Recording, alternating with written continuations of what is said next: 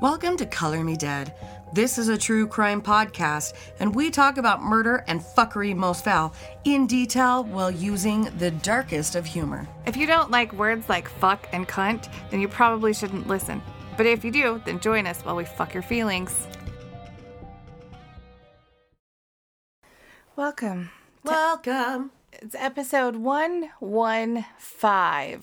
115. Today we Sorry. I didn't even try to do that. I was trying to say today we will be. That makes it even better. I'm like, God. I'm just sitting here watching you like, what are you doing? I would help you with what the sentence is, but I don't know what it is. Today we Today, but wait, all the way home. Jesus. How about today we will be talking about Donald Pee-wee Gaskins. Bum bum bum. Ah, finally. By the by, Yeesh. shall we say a thank you? We should. Massive thank you to Samantha Vaughn for letting us borrow this amazing book, The Final Truth, because this motherfucker's over $100 for used copies. And that's like the cheapest one. And yeah, she sent it like in December, and Yeah. Sorry about that. Just like, hey man, bear with us. I realize that it's like 9 months fucking later. But we're here. But We here got we are. We got it. We're doing it. We're man. fucking doing it. Life sometimes happens faster. Let's look at it this way, okay? Seriously, think about it. Hey guys, next month will be 1 year that I haven't had a single drop of alcohol. Which is insane and amazing. Oh, thanks. Where's your Oh, Yay. my applause? Yeah, I need an applause from the soundboard, please. Sorry about that. Let's see. Because all I've got over here is yo, fuck it, yo. That's probably not the right response to. Oh. That's the one. Yep. Yay, 1 year. Almost. So think about that. Like, Yeah. That went by fast. that went by really fast. That went by like, and I'm not trying to like downplay anybody's like recovery or anything else. I'm like, holy shit, that was a year? Yeah. Fuck, what happened? What had happened? Okay, so what happened in a year? I got home. I gained 40 pounds.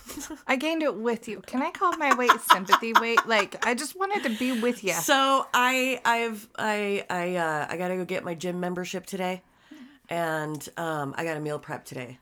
So I gained 40 pounds. I quit drinking. I got a job.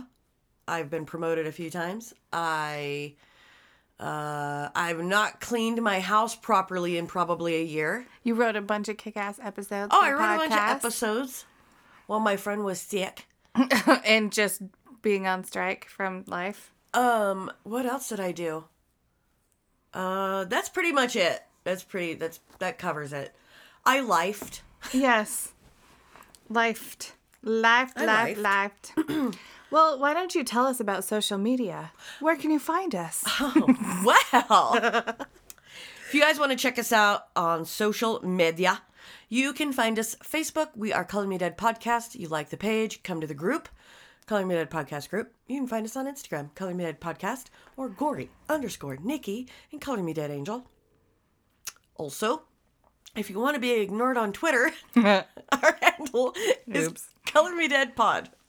I always think I'm going to go on there, and I never do. You can also get some merch at colormedeadpod.threadless.com. There's all kinds of shit that says Color Me Dead on it. Also, you can go to ageofradio.org/colormedead. You can check out the bazaar. You can do a little shopping on there that will help us out a little bit because we get a kickback. And you can listen to our show. You can check out the other shows. You can also donate to our Patreon. There's a big button that says Patreon. Or you can go to patreon.com and search Color Me Dead Podcast. And while we're there, we should say thank you to our examinators. Melissa Morgan, Samantha Vaughn, Sharon Hoffman, and Eric Stark. Welcome, Eric Stark. Welcome. Welcome to Thunder Did you want your Dome. nudes now or later? Yes. Yes, bitch. I will send y'all nudes. I'm going to have a new batch of Patreon going out this week. So if you're a new one, expect to see shit soon. Soon. So thank you guys. Eesh. We already said a big thanks to Samantha Vaughn for letting us borrow. Is it really Samantha Vaughn, Melissa Morgan, Sharon Hoffman, and Eric Stark? We have 4? Mm-hmm. All right. Because we had 2, and then Samantha Vaughn bumped hers back up, and then Eric Stark. Hey, Eric. Yeah. Hey. Yeah, we said Hey, thanks. you need to fucking message us and let us know what size hoodie you want. Yeah, I was gonna message. We should probably do that. I was gonna message him. I'm gonna message him real quick. Message him and say, what size do you wear? Because I think I have all. What size do you like? I think I have all the t-shirt sizes that I need to send out. I messaged one and it took her forever to message me back. I've had the package sitting there ready to go forever. Anyway, so I met a girl at Comic-Con this weekend at her booth. And this is a story of a girl who cried a river and drowned the whole world. No, sorry. That in photographs. Absolutely love her when she smiles. I couldn't think of the word that like transitioned right there. But you got it pretty quickly though. Got it.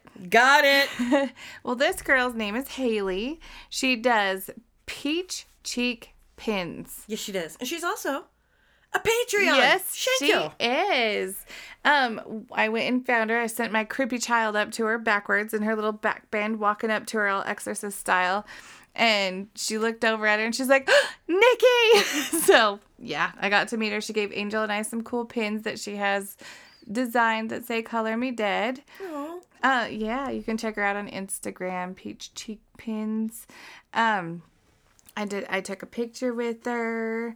And I talked to her and her mom who listened to our show, and we love them. They love us, and we want to say, hey. Go check them out. Yes, cute stuff.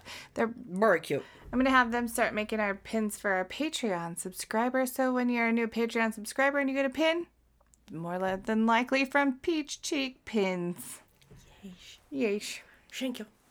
Samantha Vaughn sent us The Final Truth, which will not be used in this episode just yet because there's something special coming up with that. The book used for this episode is called Donald Gaskins, The Meanest Man in America. Yes. By Jack Rosewood. I'm so excited. Pee-wee Gaskins has also been known as the Hitchhike Killer, the meanest man in America, and my favorite, the redneck Charles Manson. Yes. He led a life of crime, rape, murder, and cannibalism. Everyone's favorite. I thought you said I love rape. I was like, oh, you like rape better than cannibalism? No. I was leaning towards the cannibalism. I love rape. Yeah, that was like that. Oh, you like rape? No. Donald Henry Parrott was born on March 19th, 1933 in Florence County, South Carolina, to a single mom, Eula Parrott. Her mom did not like her with that whole situation right there. I went to school with a girl who should have been born probably in the 30s or 40s. Her name was Eula Lee. I won't say her last name. Was it Parrott? No, it was not. Oh. But probably, yeah, Eula Lee. Like, Eula is fine, but Parrott is what makes it. I think anything mixed with Parrott just. And if anyone's last name's Parrott, we still like you. We're going to make fun of you, though. Yeah. You can make fun of my last name because it's fucking stupid. Anyway. He was the runt of the litter, and that earned him the nickname Pee-wee. His mother gave him her last name because she didn't know who his father was. He was the youngest in a string of illegitimate children. That's why the litter. Well, and it's really unfortunate, too, because, like, if you have a child out of wedlock now, no big deal. Right. Right? People have babies out of wedlock and are single moms all the fucking time, right? Yeah. But back then, that was like a no-no. Even when my mom was a single mom, and even though I wasn't like illegitimate or born out of wedlock, you still get treated like shit. Right. You're a single mom. Oh my God, your mom's single. Oh my God. His mother, however, was not a good mother. When he was 1 year old, He was left unattended by said amazing mother and drank a bunch of kerosene. How the fuck do you drink a bunch? Like, how did you get the first swallow down? That's what I'm wondering. As you can imagine, this caused him physical and mental problems for the rest of his fucked up little life. His mother used to blame the kerosene for anything Pee-wee did wrong in his life. All right. Maybe blame yourself for leaving the 1-year-old home alone where he could get kerosene to drink. I don't know. I don't know. Start there. Yes. She's not going to take any responsibility for being a shit mother. No, it wasn't her fault. It was the kerosene. Of Kerosene course. did it. It was the kerosene. That goddamn kerosene's always jumping down my kid's throat, making him stupid. Oh my God, he's so teeny because of the kerosene. He only eats people because of the kerosene. Kerosene triggered something in his brain that made him crave human flesh. I'll never understand kerosene sickness. That's what the scientists say. But because it was the 1930s, they didn't have the medical knowledge that we have now, and they aren't sure just how much damage that kerosene did to him. All right. So he suffered convulsions until the age of 3 and had horrible nightmares well into his teens. It's possible that this stunted his growth, even though he was very small to begin with. Pee-wee was my size.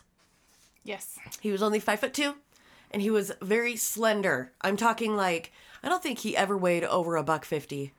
No. Like, and that's giving him like leeway. Yeah.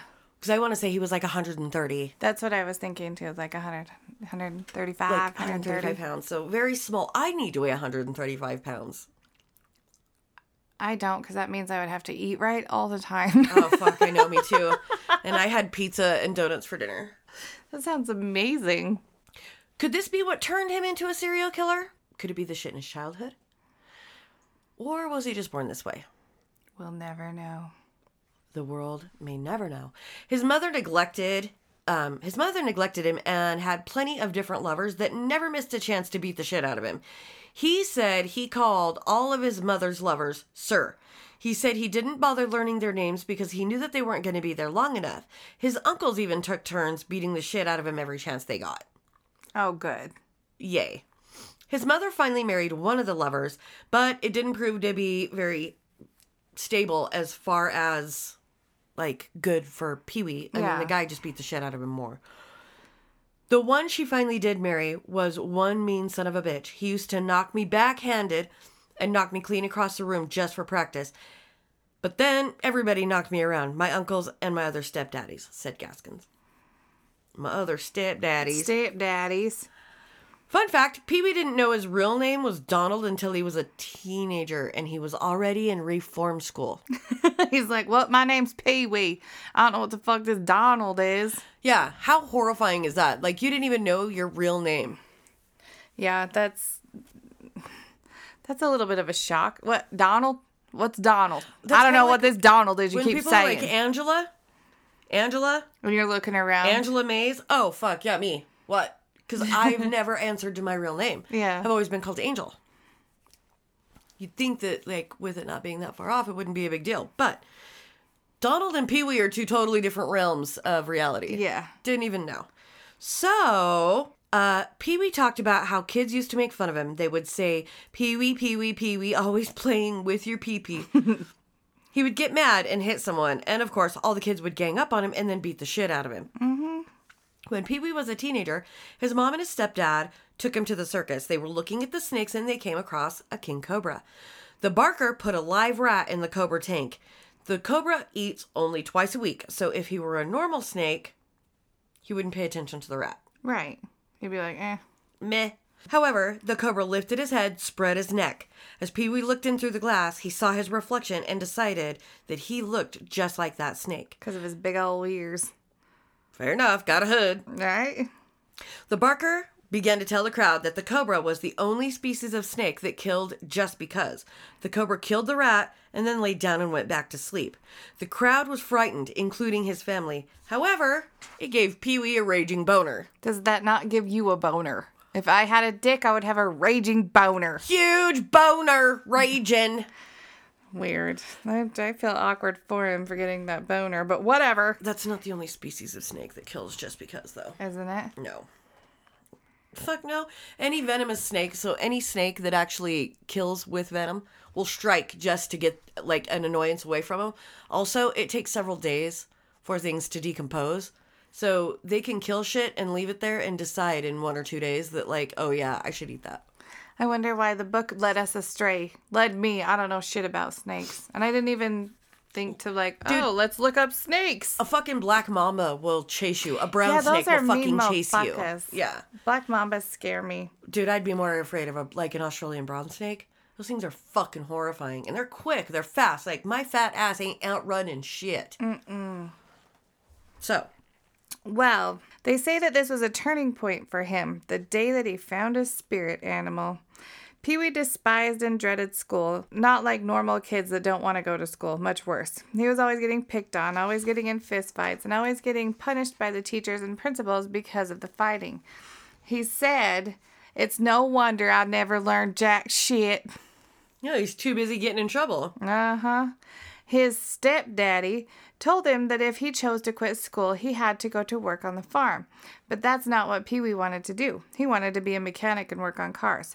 However, his stepdad beat his ass every time he went to go work with the mechanic, so he decided it was best if he just did what his stepdaddy said. You would think that his stepdad wanted him to learn how to work on the farm to help the family or to learn skills for when he took the farm over, but it was really because he wanted to have full control over Pee-wee.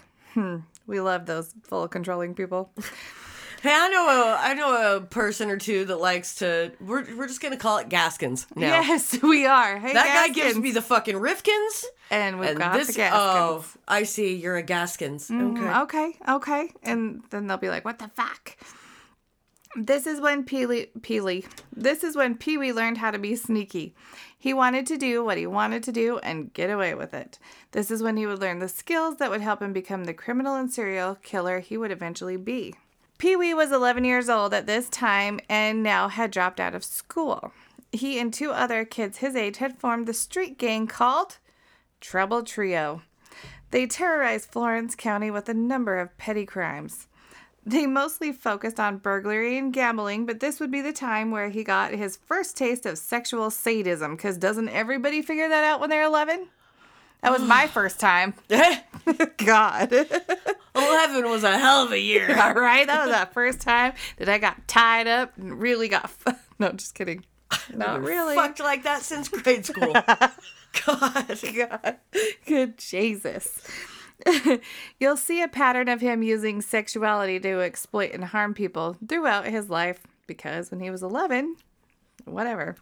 But this is what's really sad. They would use the money that they stole to get prostitutes, but they also started raping young boys. Mm-hmm. They would threaten the young boys with worse if they told anyone.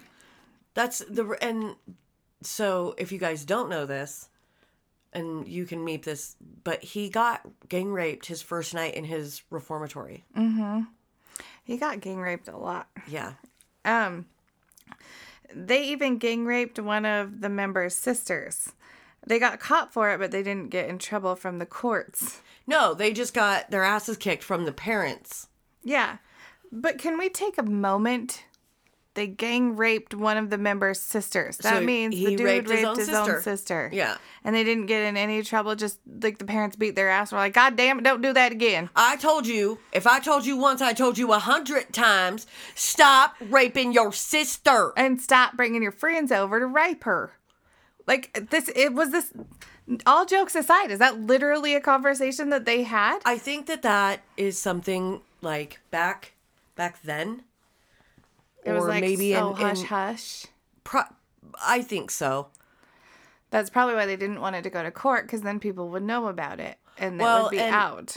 Yeah, but like rape even now goes unreported so much. Way too often. You think that, like, look at it this way. There are still cultures, there are still places in the world that punish the victim for being raped. Okay, so right? Yeah.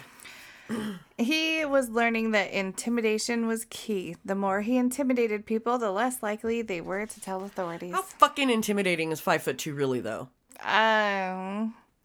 It depends. I don't know. Am I intimidating? Yeah, I was gonna say, well, you tell me. You can scare the shit out of people, so... Okay, all right. That's fair. I don't know. Most people, okay. A handful of people have looked at me and been like, "Oh, boop, you're so cute." You're so cute. As they're put their hand on your forehead while you're going crazy. You're so cute. You're like a little spider monkey. Like a little spider monkey. All right, so with this kind of goes without saying, but, I'll say it anyway. He also had zero respect for women. Surprise. What? In fact, he fucking hated women. And I'm going to say that a lot of that probably came from the fact that he had zero attention from his own mother, and the only attention that he got was shitty attention, bad attention. And he was neglected so that she could go and whore around. And then she beat him and let other people beat him. And realistically, this is something that stayed with him forever. And I could see why. Yeah. Like, that would make anybody hate women. I agree. Well, even at a young age, he said that girls pissed him off. He said it especially made me mad that them bitches could do anything they wanted, show their asses, make fun of me, even beat me up, and dare me to do anything about it, knowing I couldn't do nothing about it without being punished by the grown-ups. I get it. That would suck. That would suck. They can, egg him on when he does something, then it's his fault.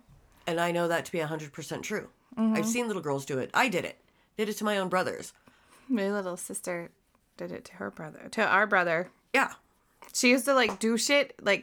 She would carve his name into stuff or write his name on things so he would get in trouble. Little shit. Asshole. I know. No wonder he doesn't come around very often. If Pee-wee's family cared about him, they would have seen the signs by now that he would most likely end up a serial killer. Yeah. Yeah. They didn't take the time to give a fuck. Well, however, there were less than zero fucks given about this entire situation. Florence County were the only ones that were lucky enough to deal with Pee-wee. Oh, good. So the policia. Policia. Pee-wee's gang buddies both moved out of town shortly after the gang rape, so he was left to go around and terrorize people pretty much on his own. In 1946, he preyed on a victim that would fight back and change things for him. Pee-wee was in the middle of a burglary in a home of a girl he knew when she caught him and began attacking him with an axe. Pee-wee got the axe from her, and then he attacked her. He left her for dead, but finished his burglary before leaving. He thought he would get off without being caught, but sadly for him, she wasn't dead. Yeah. The girl suffered serious head wounds, but was able to crawl to a nearby stream until she was found. She was able to identify Pee-wee as her attacker, and he was convicted of attempted murder and sentenced to reform school until his 18th birthday. He was 13 at the time, so 5 years in reform school didn't seem like much for nearly killing somebody with an axe. That's right. Holy shit. Reform school? I don't know. Now, if she had died, then it'd been murder. Yeah, but it was just attempted murder. Well, I'll bet you they didn't even charge. What did they charge him with? I don't know. It's really hard to find information on. Because I've never seen anything. So, and I was kind of hoping maybe it was in the book, but it wasn't. Unfortunately, they probably didn't even charge him with attempted murder. It was probably just burglary. Yeah, God damn it, Pee-wee, keep your shit together. We're gonna send you to reform school. Quit stealing shit. Jesus, that girl almost got killed over it. Like, somebody was probably like, oh yeah, and he almost killed that girl. Stop robbing people. It's like, nobody gave a fuck about girls then, and realistically, now. Jesus, I'd take all my shit, don't touch my girl. I don't have anything good, but you can try. Oh, man. Okay. Yeah, right. The reform school didn't do much reforming. He states that he learned how to be a better predator here. This is like a true story, okay? It is. When you take somebody, this is why a lot of kids that get into trouble, when you're, like, people have asked me about kids in our care. They're like, he's 18. Why is he not in prison? Because we don't want to turn him into a finer criminal. Mm-hmm. So we leave him in the junior justice system to try and straighten him out, because when you send a kid who is malleable, little sponge, and you send him to, prison with the big boys, They're just going to polish off their skills and Yep. learn new ones. Yes, they do. Not long after arriving at the South Carolina Industrial School for Boys, he was beaten and then gang raped. He was small, and that pretty much made him the best and easiest target. Right? You know, What are you going to do? Fight, but yeah. What are you going to do when you're 13 and you're 5'2" and weigh 130 pounds? Take it.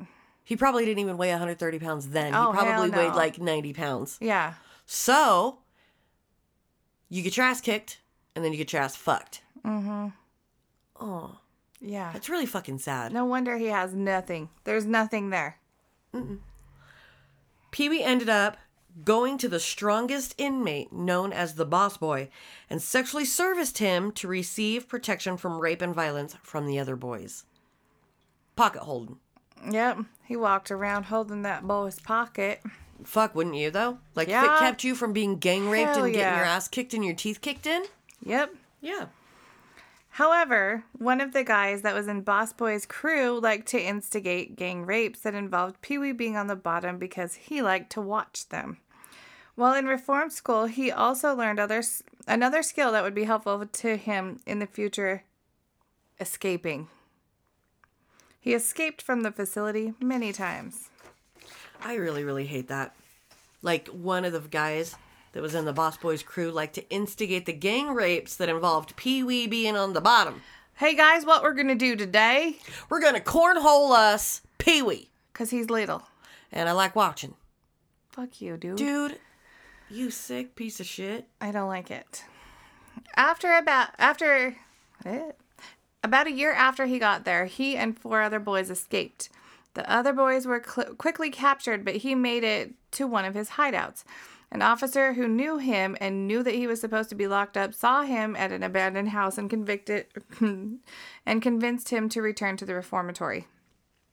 Even though he went back on his own terms, he was still punished. He received 30 lashes and a month of hard labor. His next escape went a little different. This time he only had one partner and it was a bit more successful. He was able to stay hidden for a week, but then they sent out the bloodhounds after him and they found him. Yeah, you ain't, like, sorry, sweetheart, yeah, I can't even speak today. You're not out running a dog. No, just walk out with your hands up because you're going in. Yeah, dude, you cannot outrun a dog. I don't care if it's a basset hound. No. You cannot outrun a dog. Even a chihuahua. Those little motherfuckers have tiny legs, can still outrun you. Mm-hmm. Pee-wee knew these woods well because he spent so much time in them as a kid. He would spend a lot more time in them throughout his life while hiding out. He was always hiding for some reason or another. Either he had escaped from a correctional facility or he was wanted for a crime. These woods also served as a graveyard for many of his victims. After being captured for his second escape, he was severely beaten and given 4 months of hard labor this time. But don't worry, that didn't stop him from trying again, because he escaped 2 more times from juvenile custody. On the 3rd escape, he was turned in by a family member and returned to custody. And on the 4th escape, he joined a traveling carnival, like you do. Like you do. While he was traveling with the carnival, he met a 13-year-old girl who he would marry. Pee-wee puts Ross from Friends to shame. They both like to get married, and Pee-wee would end up getting married 6 times. He beat Ross. He beat me so far. I still have life ahead of me. There is time. There is still time for 4 more. I got you. I think my mom was my dad's 6th No shit. wife. 6th or 7th. This dad? Dale. Dale, yeah. Why can I not remember his name? He's about to be my 3rd husband. No, just kidding. Oh. Jokes. Fun joke. Jokes. Well, after that, after the whole circus thing, he got locked back up. However, I don't know how or when or what happened because I cannot find it. It wasn't in the book. I can't find it. I'm going to keep looking, so you might get an update on that, but I don't know. It didn't say. And that's half the fun of doing your research when you hit a brick wall. Yeah. And you're like, okay, the trail just goes dead? I looked. Yeah, and I looked and I looked and I looked and I looked. I was like, when the fuck did he get caught again? And I can't find it. I don't know. If anybody knows, Hit us Tell me. up. Color Tell Me me. Dead podcast at gmail. I'm gonna .com. keep. Yeah, I'm gonna keep looking, so I might find it somewhere, but I can't. Fuck. Well, in 1950, he was finally released. Law enforcement knew that he would pose a problem to society. They knew. Their report said that he was antisocial, and there's something in his past development that is preying upon his mind. We consider him dangerous and also believe that he's Sorry. I don't know why I find this so funny. We consider him dangerous and also believe he has the homicidal tendencies peculiar to the paranoid type. And can you see them being like, can you see other people's reaction when they look at him? They're like, we consider him to be dangerous. And he's like 5'2", 100 pounds, soaking ass wet with rocks in his pocket. And they're like, that? They're like, what? And he fucking was. Yes, he fucking was. Don't laugh at that shit. They know what they're talking about. Don't laugh. It's serious. So, anybody that's listening to this, you square up with me. Remember me. Reed and Pee Wee Gaskins. Yeesh. When he returned to Florence County, he had learned so many new things. He was a much better criminal and a much more dangerous predator. Oh, good. Way better. Mo better. Mo better. He went to work in the tobacco fields in South Carolina, and instead of making an honest living, he figured out how to criminally profit from his job. He did this by stealing tobacco and selling it. He later burned down the barns and profited from the insurance scam.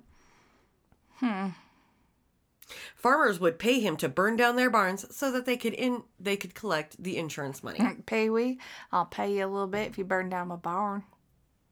Dude. All right. Pee-wee's like, I like fire. Show me the fire. Fire! Fire! It looks like Beavis out there.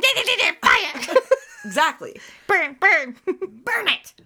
We all know that Pee Wee loved to commit crimes for money. It is also believed that he loved the arson jobs so much because when he was younger, he committed multiple arsons. Multiple arsons. I sounded like Dr. Evil. Yeah, you did. Only a year after he was released, he had a run-in with a tobacco farmer's daughter.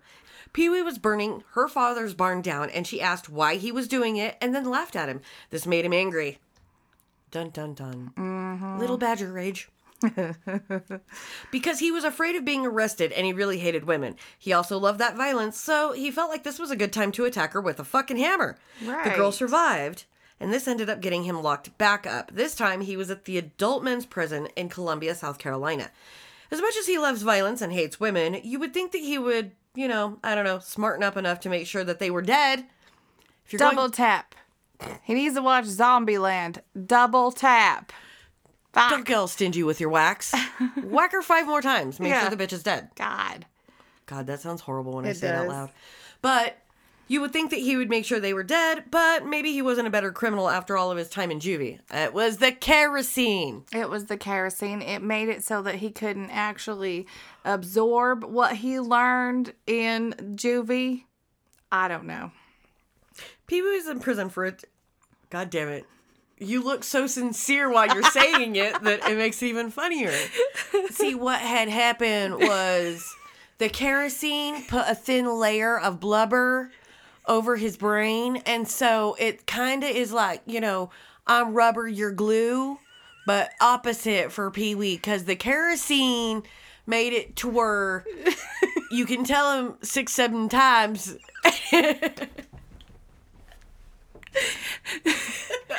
And it rubbers. It doesn't stick. It doesn't glues. When his brain waves try to fire, they can't fire because that rubber, it takes out all the fire. It's, I don't want to get scientific on you, but rubber, like the rubber on your tires, will protect you from electrocution from the sky and the kerosene. And that's what it does in his brain. It protects it from the brain waves that need to fire. Nothing goes out and nothing comes in, which is the bad part. So he's protected From lightning. That's all.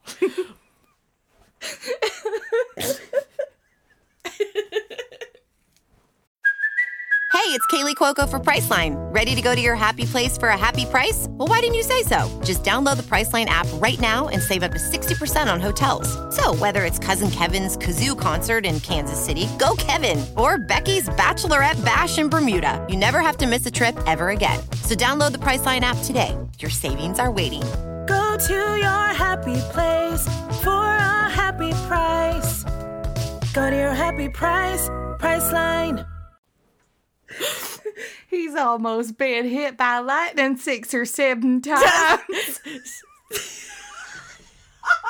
want to hear her say 77. 77. Oh my God. I don't know. I done throwed that wrench right out the window. Wait a minute. If Hold anybody wants to know what we're referencing here, it's the Pee Wee Gaskins documentary Where with they're his daughter. They're interviewing his daughter, and this poor little delicate flower probably has an IQ of roughly 65 or 70. 7. 70. I don't know, 6 or 7 times. My IQ is about 6 or 7. I'm not I'm not sure which. She is a very simple woman, and this documentary is older, but Yeah. it's a good watch. It is a good watch. She is so immune to her father's criminal actions that she openly discusses things that should cause you to weep / cringe / vomit. Puke. Oh, and she's walking around out where it happened. Like, I would be barfing everywhere if I... No. Knowing that it was my own dad, but And she is a Dad- very simple woman. Yeah. She is of a lower IQ, and you can tell that she's trying very hard to give facts and give a good interview. But she is, on top of having a diminished IQ, is country bumpkin as fuck. Yes. So, am I making making jabs at a person with a low IQ? Not necessarily the low IQ so No. much as she's a country ass bumpkin. Yeah, it's and like it's like making fun of the Avery family from Making a Murderer. Like you can't. Right. Oh, you know. Oh. Oh God. Oh shit. Yeah. I'm making fun. Not necessarily at the low IQ, but the fact that she grew up in the middle of fucking nowhere, South Carolina. It's the accent, yo. I love it. He just couldn't help himself. Himself. Himself. He couldn't help himself. All right. Pee Wee was in prison for attempted murder.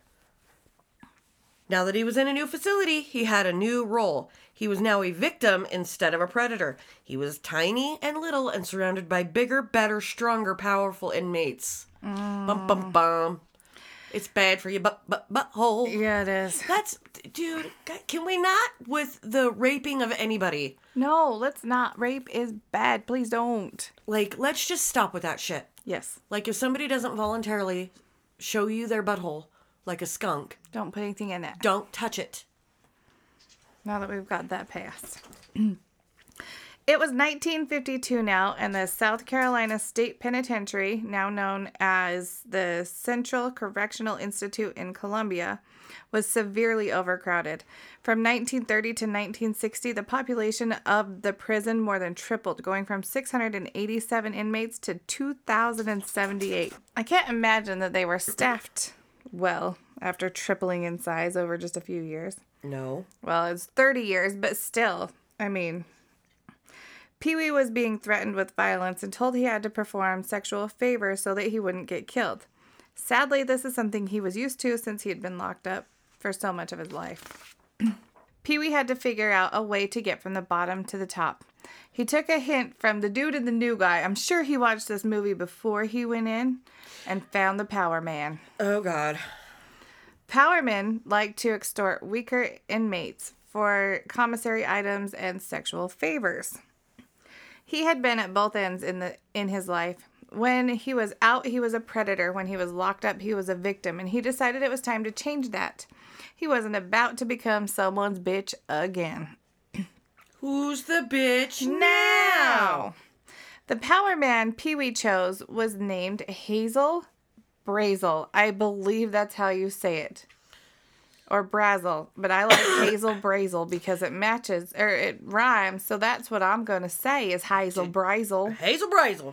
Hazel Brazel. I'll bet you it's Brazel, but we'll call it Brazel. I do too, but I like Brazel better. All right, do it. He knew he wouldn't be able to beat Brazel, whatever we decided on. He knew he wouldn't be able to beat Hazel in a fight because he was so much bigger and stronger than him. He knew he would have to stalk him and attack at just the right time. Pee-wee started bringing Hazel food from the kitchen and was trying to make friends with him for a few weeks. He noticed that Hazel had started letting his guard down and started making his plan of attack. Pee-wee stole a paring knife from the kitchen. Since all of the power men now trusted him, he had no problem walking past any of them and walked straight into Hazel's cell. Nobody thought anything of it because he had done it so much in the past. When he got to the cell, he noticed that Hazel was on the toilet. Oh, man, that's just... Mm-hmm. Don't fuck with a man on the shitter. No. That made him an even easier target than Pee-wee could have hoped for. He didn't waste any time at all and attacked. He cut Hazel's throat and left him to bleed to death. He was quickly apprehended by the guards and was soon charged with the murder. Because of their size difference, he was able to plea bargain the charge down to manslaughter, and most of it ran concurrent with the sentence he was already serving. He didn't get much more prison time and was initiated as the power man. So he considered this like it was a huge win, like fuck it, I'm not really getting that much more time and nobody's going to fuck me in the butt. No. So, he knew that he was never going to have to be afraid in there again.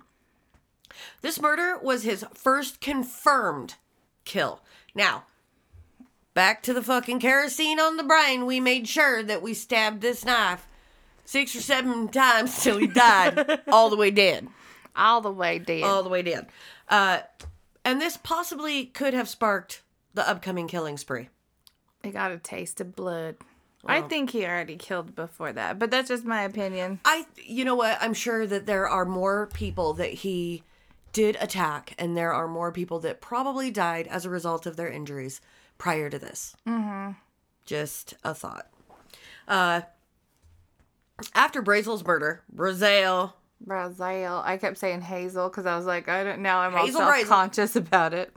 After Hazel's murder, Pee-wee said, I could pretty much get anything I needed. I had the system working for me. I had power, and I had weapons, and I had all the young meat I wanted. That's really filthy. I don't like it. No, that's really filthy. Yeah. I like your nails. I don't like anything about Pee-wee. No, everything about Pee-wee's fucking filthy. Right. He spent most of the 50s and 60s in prison, and he had what he called self-furloughs, which... That's actually kind of clever. It is. That's when he escaped and decided to go on vacation. His escapes from the adult prisons were much more successful and lasted longer than when he was trying to run from juvie. In 1955, he learned that his wife wanted to divorce him. After he found out, he escaped through a garbage truck. He then stole a car, drove to Florida, where he met up with the carnival, and traveled to where he met his wife. He never found her, so he did what every normal person would do. He married someone else. Yeah. Even though he was still legally married. Yeah. But he left her after 2 weeks. Well, I mean. That's a void. Fucking. Left her at the fucking technicalities. Yeah. Small things. Fucking carnies, dude. I can say that. I'm allowed. Because I'm a direct fucking descendant of, like, legitimate carnival. Carnival. Where they didn't guess your weight. Nope. Anyway, they stole your daughter's, fucking turned them into child brides and shit. Yeah. They were basically Pee-wees, you know. Met a girl in Carnival 13, decided to bed and wet her. Yes. Gross. And then 7 kids later, I leave her. Yeah, it only was real good for the first 7 days, and after that, it was just weird. And so I had to leave her after 2 weeks. Yeah. The second 7 was just me trying to figure out how to get out of there. Sib. He went to Tennessee with a contortionist, I bet that was fun, named Betty Gates, that he met at the carnival. Those carnival women clearly drove him crazy because he was said to be enamored and enthralled with Betty. She was a contortionist. I'm sure that was fun. Yeah, a contortionist. A contortionista. Yes. After Pee Wee and Betty got to Tennessee, though, she told him that she needed money to bail out her brother from jail. She gave Pee Wee a carton of cigarettes and some money to go bail out her brother, but when he got back to the hotel, she was gone, taking the car that they had stolen and kicked fucking rocks out of town. But the story gets better. Yes, it does. The police showed up at the hotel room where Pee Wee was because the carton of cigarettes he gave to Betty's brother had a weapon in it that he used to escape. Bum, bum, bum. And Betty's brother was actually her husband. Oh! There's the kicker. Oh, there it is. The police discovered that Pee Wee was a wanted fugitive and took him back to South Carolina to finish his sentence and face his new charges from the escape. This clearly didn't stop him from escaping or getting married more. He escaped many times, and during these escapes, he learned how to live off of the land. He ate snakes and bawled water out of the ditches. He often returned to his hometown because he knew the area, but avoided the populated areas. Another fun escape was a Bundy-style escape. Before Bundy did it, of course. He jumped out of a second-story window in a courthouse and went to the swampland he knew so well. Even though they were hot on his tail, he was able to circle back and write, "Pee Wee was here" on one of their windshields. I would laugh. Like, what would you do if you were that cop? You'd be like, "That dirty motherfucker, that shit's funny, but oh my God." Like that? Yeah. That's funny. Yes. He was finally paroled in 1961 and worked briefly as a driver and a personal assistant for a traveling minister. None of the preacher's sermons had any effect on him, though. Mm-hmm. He just used this job as a cover to burglarize more homes. This is possibly where he learned that mobility is key. Always be on the move and you're harder to catch. In 1962, Pee Wee was convicted of statutory rape. The girl was 12. He would have been about 29 by now. This got him sent back to prison until 1968. When he was released, he said he would never return. The first 35 years of his life were messed up enough, but it just got worse after this. He killed for personal gain and pleasure. He liked to make people suffer and liked to make money in the process. He didn't have any specific type of person that he liked to kill. He didn't give a fuck. He liked to kill men, women, kids, elderly. He didn't care. As long as they were bleeding and they were dead, he was happy. As we mentioned before, Pee Wee liked to kill for pleasure. He had a string of murders that are referred to as the Coastal Killings. The number of confirmed murders were a lot different than the number of murders he said he committed. And we'll sum that all up in the end. That's the end. Nobody has a real answer for this. No. But we have a little bit better idea coming from Pee Wee. Yes, we do. And now we should hear from Pee Wee. No, just kidding. Dun, dun, dun. It's now late 60s.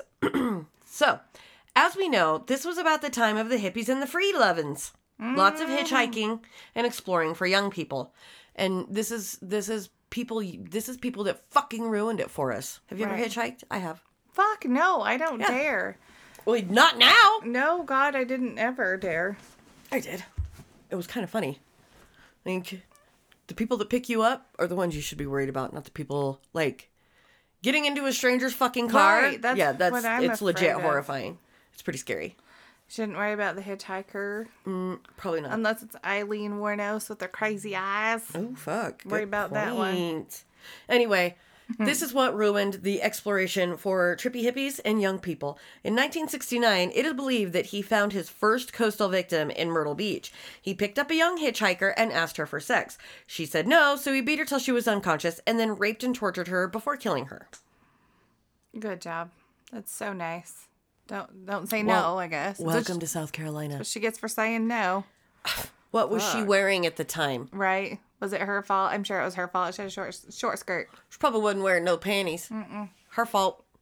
She was asking for it. Mm-hmm. God.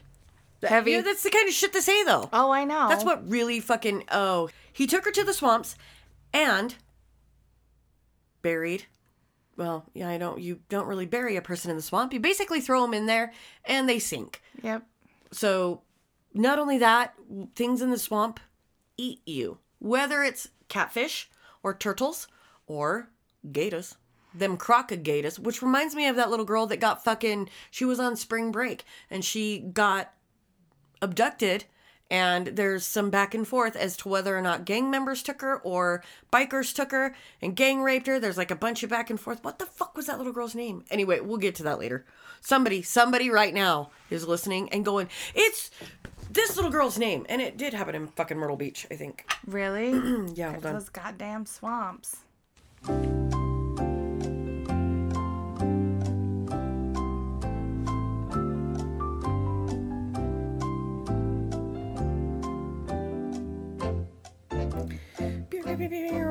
Brittany Drexel. 10 years ago, she was in Myrtle Beach, South Carolina in 2009. Oh my God. I've actually, I want to put this case together because it's very fucked up. There's a guy that went, some people, long story short, there's been, she was abducted by a group of black men, raped, shot, and then thrown in the swamp. And then somebody else is like, no, that's not what happened. I wasn't even there, blah, blah, blah. And then somebody was like, she was abducted by a bunch of bikers, gang raped and thrown in the swamp. I don't know. Anyway, poor little girl. She went to Myrtle Beach for spring break against her family's. Oh. I know. Listen to your mothers. Mother knows best. Take it from your mumsy. Mm-hmm. I can't remember the words. Took her to the swamp, sank her body. After this, he realized that he could pretty much do whatever he wanted to her. So, he later said, what I had done, what I had to do was kill her. I remember smiling to myself and wondering, why hadn't I ever thought about this before? Oh, gross. If she was dead, she couldn't tell the law or nothing. So, once I had made up my mind and decided that she was going to die anyhow, I could do whatever I wanted to her. Okay. Well, what he said about this victim and all of his coastal victims will give you the pre-puke slobbers. He said, some of them I cut, some of them I burned. I ran a cable in and out of one and hung her up by it. I pumped another one full of water, which seemed to really hurt, filling her up until it came out of her nose and mouth. But she died quick, which I hadn't expected, so I didn't do that anymore. I preferred for them to last as long as possible. He's such a sick fuck. And we'll get more into that. That was out of The Final Truth. Yeah, that's his autobiography. Yeah, when we go in more to... This is what you have to look forward to at that point, when we get there. Vicious details of tortures, rapes, murder. And like we said, we don't know. Nobody knows if it's true. This is all out of the fucking cat's mouth. Mm-hmm. This is his words. Yeah. So... We don't know if he's blown it up to make him look better or if he was really that sick, but I'm going to go with I think all true and he was really that sick. He was really that sick. He's a simple motherfucker. What at this point? Because he was incarcerated when he wrote that. Mm-hmm. So what at that point, what difference does it make if he told the truth or he told a lie? Yeah. And he wasn't even concerned with trying to make himself look better, not even for his daughter who, yeah, anyway. He found inspiration for his torture methods at the hardware store. Hammers, saws, ice picks, and all the other lovely torture tools that they sell there. He said he took 80 victims during his coastal killings, male and female. In 1974, he picked up 2 hitchhikers. He thought they were women because they had long hair. Remember, trippy hippies. Mm-hmm. But soon found out they were male. Because he's such a sick fuck, he cared very little about this. He's like, He raped and tortured both men and then cannibalized their body parts before throwing them in the swamp. Because this can't get any worse, Pee-wee said that he would have his victims watch as he ate bites of their flesh and made them eat some of their own bodies as well. Ew. Now, nobody knows why he liked to do this. He said it was because he had the urge to see blood and called himself a vampire. Okay. He's just a little bit of a vampire.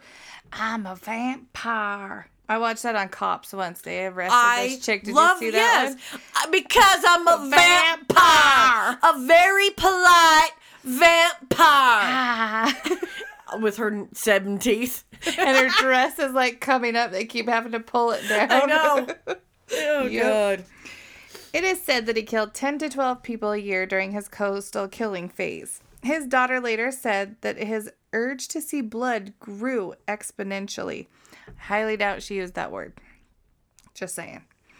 He seemed to be addicted to killing and torturing. As his addiction grew, he found ways to feed it and make money while doing it.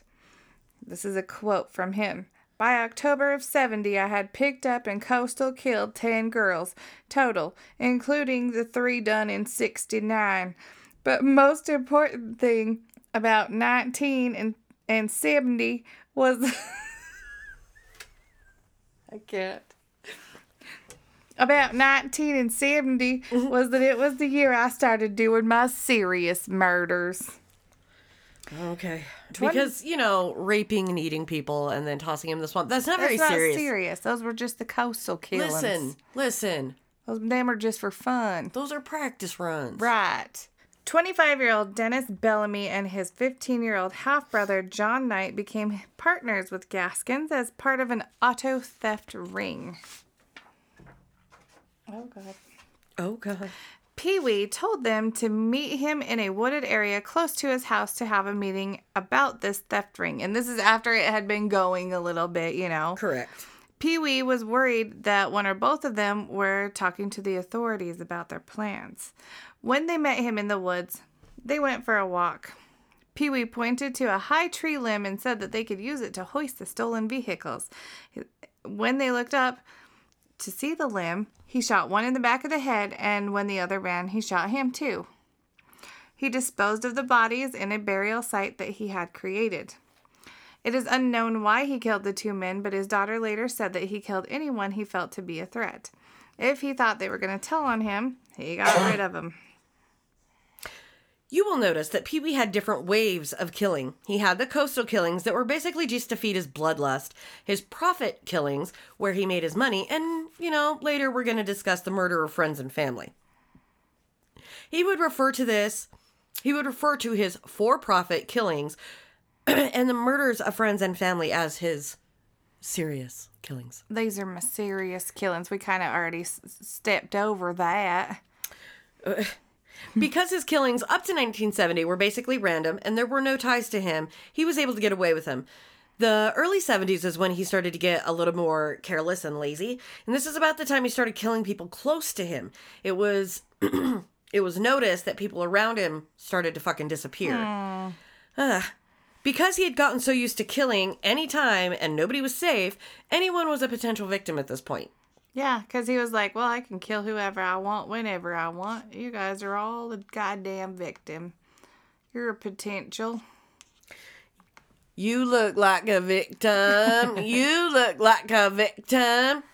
I could kill you. You would look good in a swamp. He started showing a little bit more of his serial killer side. This is where he got rid of any fucks, and he actually started driving a hearse. Mm-hmm.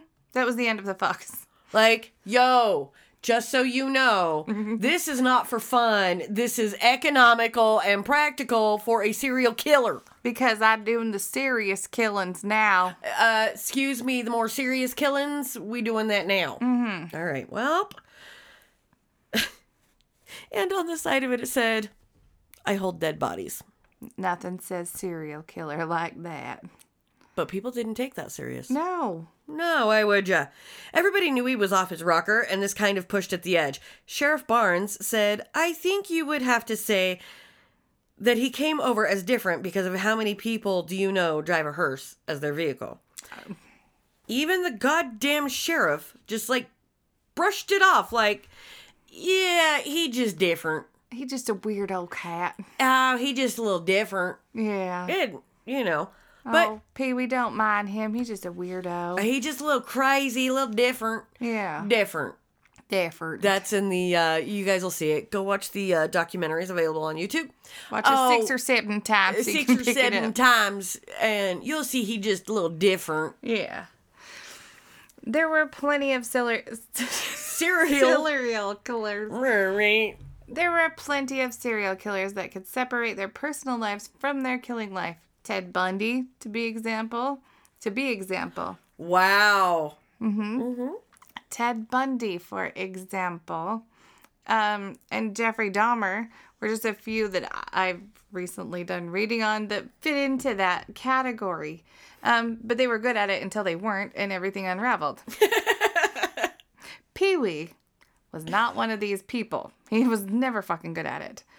At this point, the residents of Florence County knew about his criminal record, but basically just thought he was a weirdo and nothing more. They were about to find out how wrong they were. In November of 1960, his 15-year-old niece, Janice Kirby, and her friend Patricia Alsobrook were walking home, and he stopped and offered them a ride. This is a normal thing for an uncle to do, so they didn't think anything of it. Instead of taking them home like they thought he would, he took them to an old abandoned house. He raped and tortured them before he drowned them. Around the same time frame, he preyed on another family friend. Her name was Doreen Dempsey. She was 23 years old, and she had a 2-year-old daughter and planned to leave the state with her child to start a new life. She planned on taking the bus because she didn't have a car. But guess who was there to give her a ride to the bus stop? Bum, bum, bum. Pee-wee. Good old Pee-wee. With his hearse. With the hearse. They never made it to the bus stop. Now, before we go any further, we need to mention the baby was racially mixed in South Carolina in the 60s, 70s. Yeah. And I'm sure this is why Doreen wanted to go somewhere else, because that wasn't very accepted at that point in time. I don't think it was really anywhere, but definitely not South Carolina, because I think the baby was half white, half black. Yes, half black. She felt that there were better opportunities elsewhere. Pee-wee drove Doreen and her child to the swampy graveyard. He raped and killed Doreen, and just when you think he couldn't become more of a sick fuck, he raped and killed the 2-year-old. Later, Pee-wee's daughter would say, "Oh my God. He could not resist raping the baby." Here's a clip of the YouTube documentary that we have been talking about, just so you can hear it in her voice and how she says it. Yeah, how distant. Like, it was just like, it's like if there was a cookie on the counter and I just couldn't help but eat that cookie. It was good. He couldn't resist raping that baby. He just couldn't. Right here is where my daddy used to live, and right over here is where he drowned Doreen. Just held her under the water until she had drowned it, and then he hit the baby in the back of the head and hatchet after he had raped her.